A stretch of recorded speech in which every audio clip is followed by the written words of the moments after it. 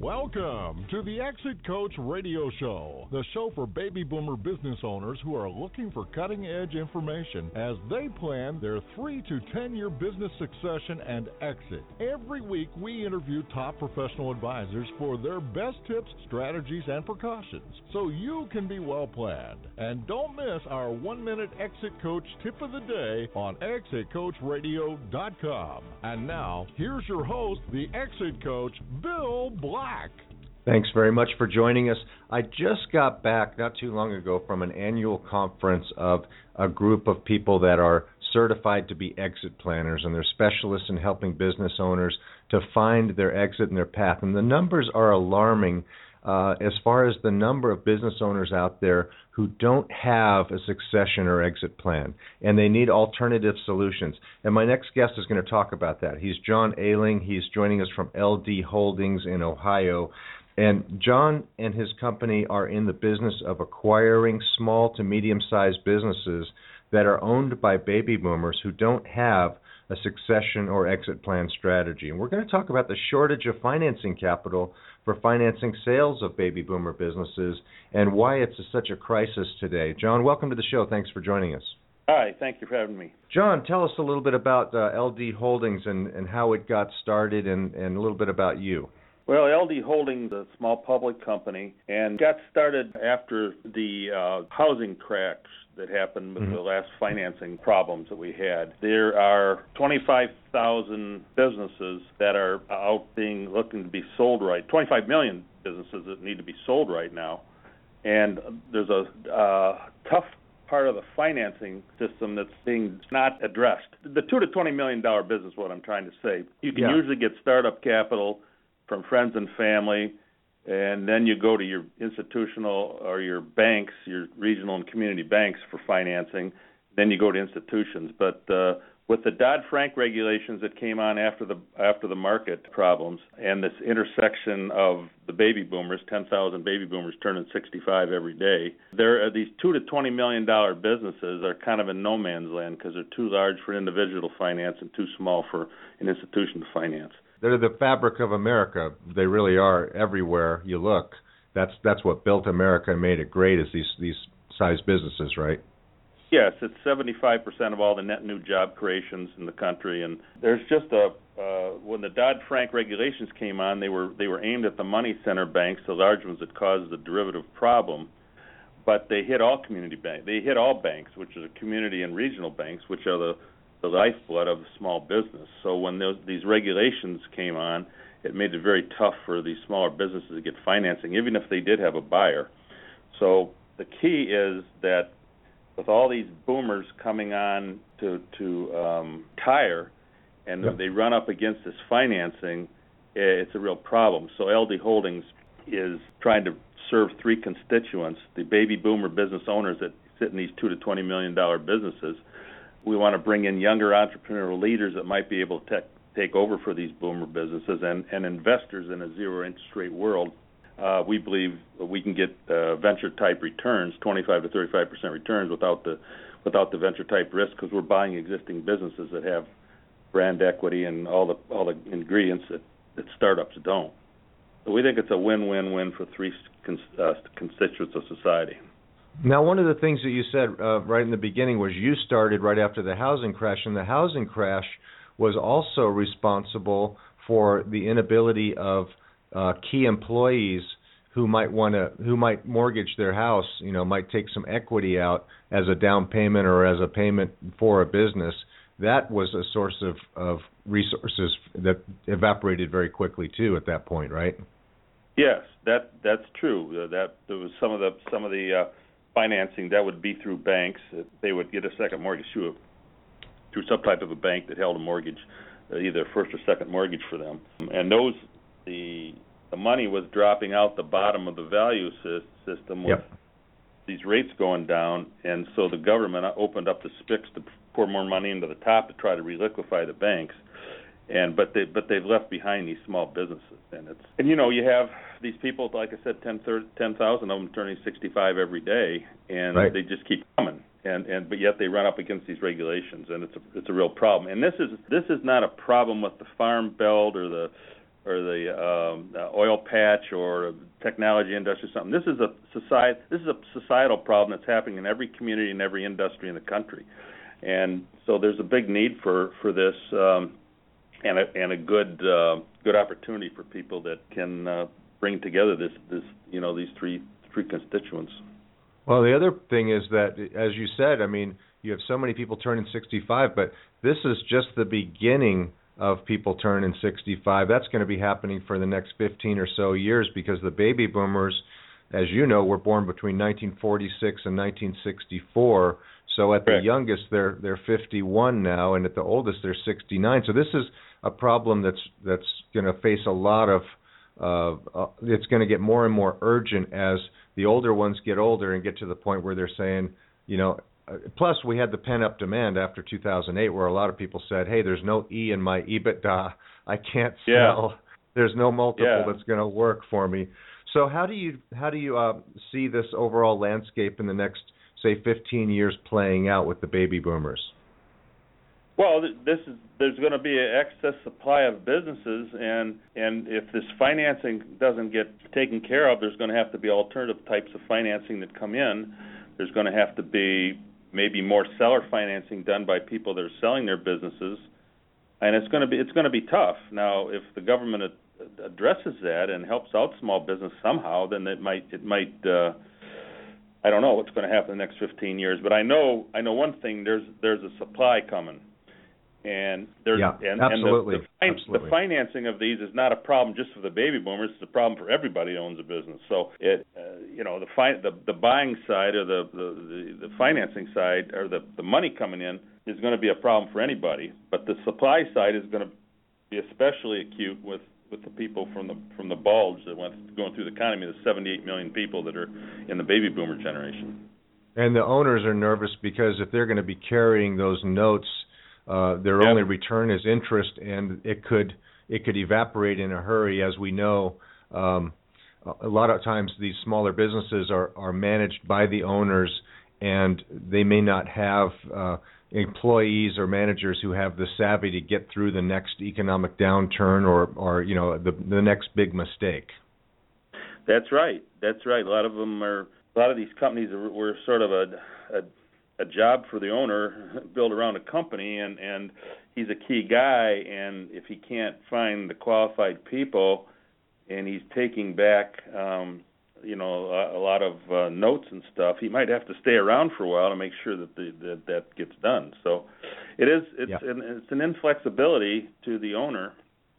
It's an opportunity for the younger generation, the younger entrepreneur leaders we call them, if they can take these companies and ramp them and scale them, because they have everything that venture capital doesn't. They have customers, they have employees, they have brand equity, things like that. And what we're doing is we're taking them from a private, non-public, non-transparent, non-liquid state, which is the private market, into the public market, which is transparent and liquid. And we get a bump in valuation of sometimes 2 to 3 times. So there's a real arbitrage from our point of view. There's a real arbitrage in those. So it's really a win-win.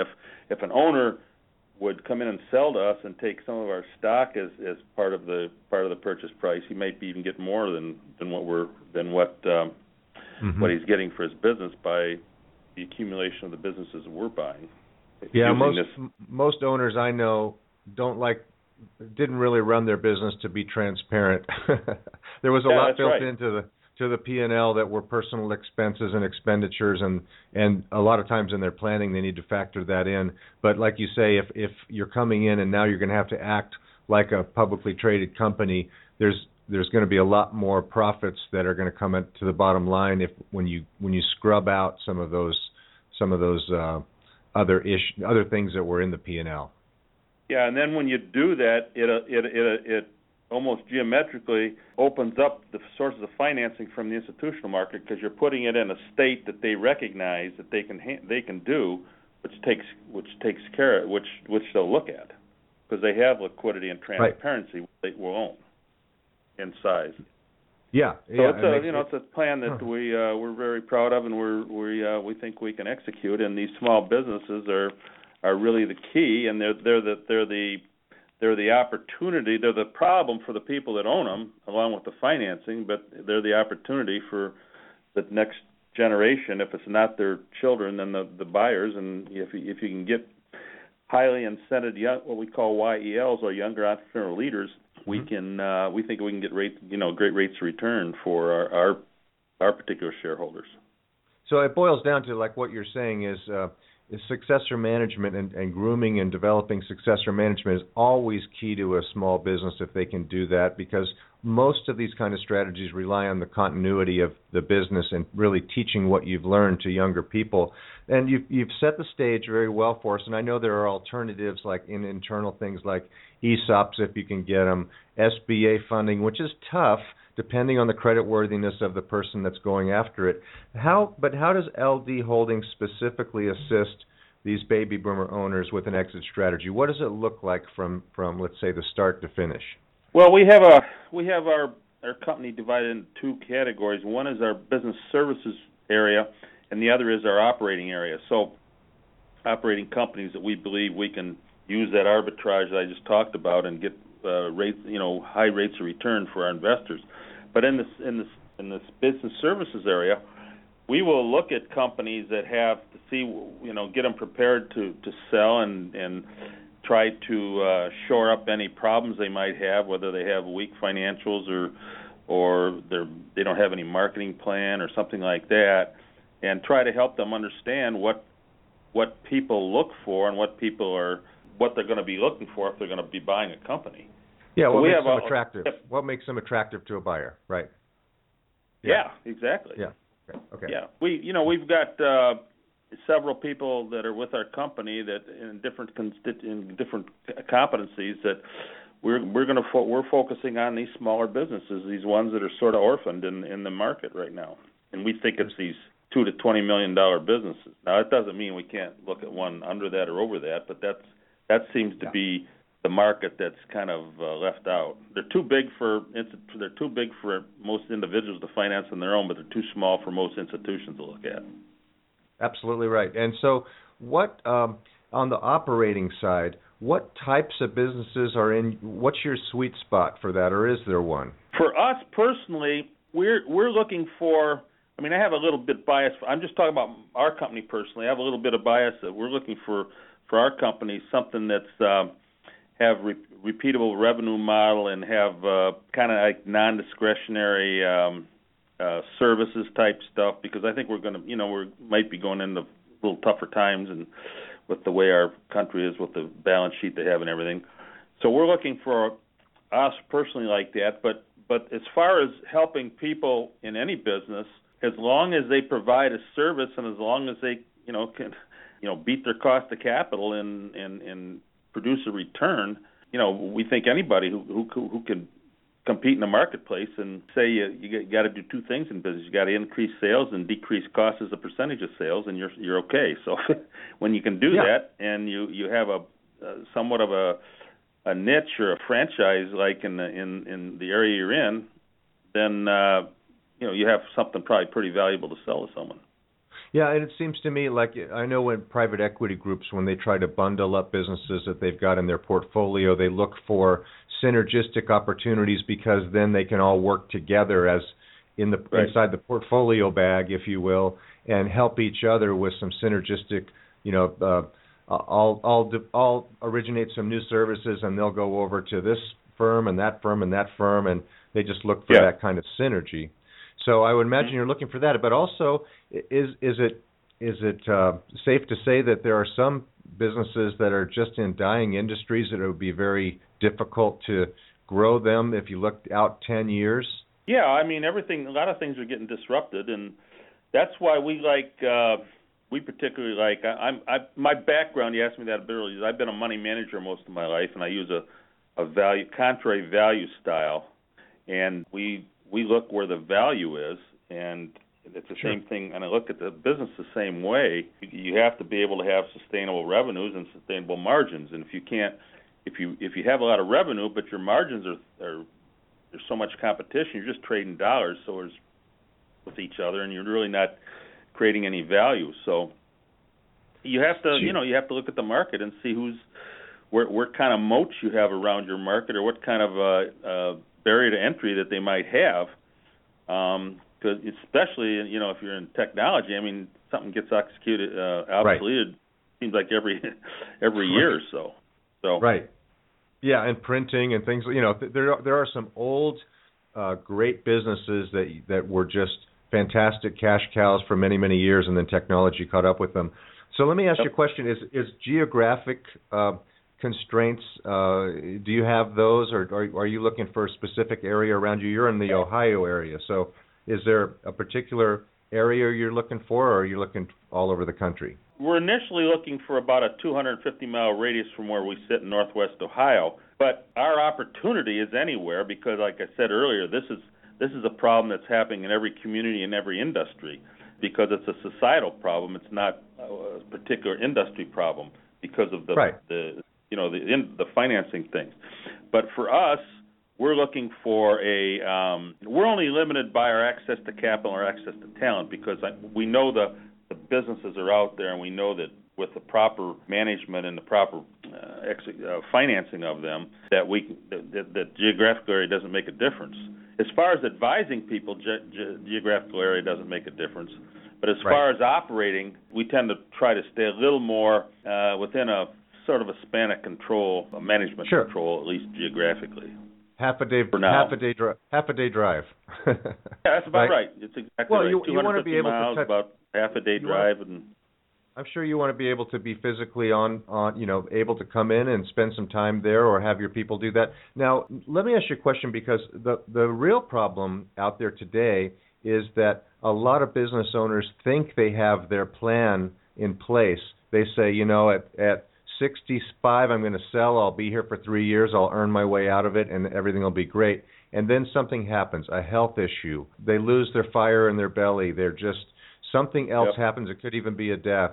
And how important is it for people to have a backup strategy like yours at that point? And are you interested in those if they're well-run businesses? Sure. I mean, that's if we have the talent and the opportunity, we're interested in any of those type of businesses. Our model is to run. I'm talking about our model, not the advising people. Our model is to run a decentralized management type of a model where we push the responsibility and the opportunity down to the company, and then we help them with all the support services. It's kind of like a Berkshire model, Berkshire Hathaway model with a very, very 1/1000th of that size or something. But that's kind of what we're looking at for these $2 to $20 million businesses.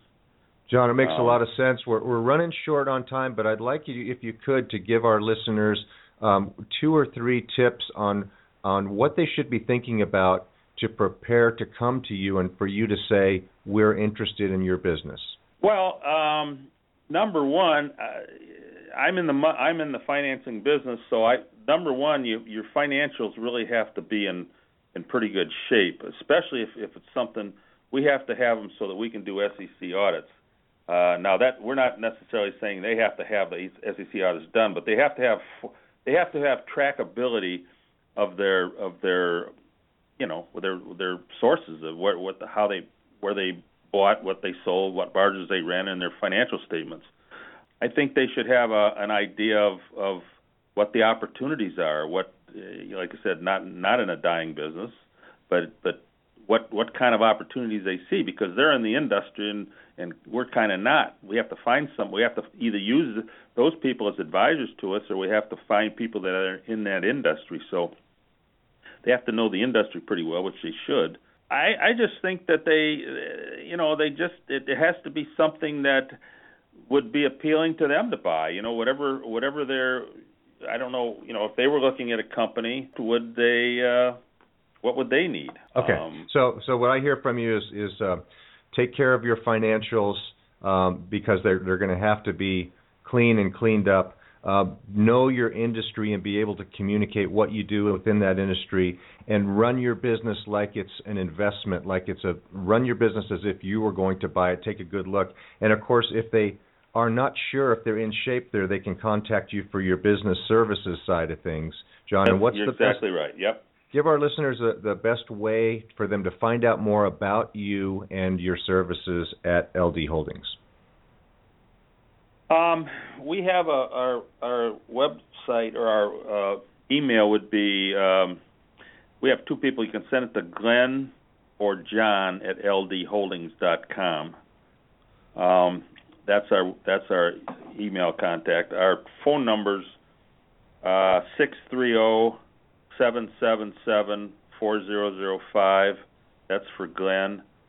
419-873-0454 for John.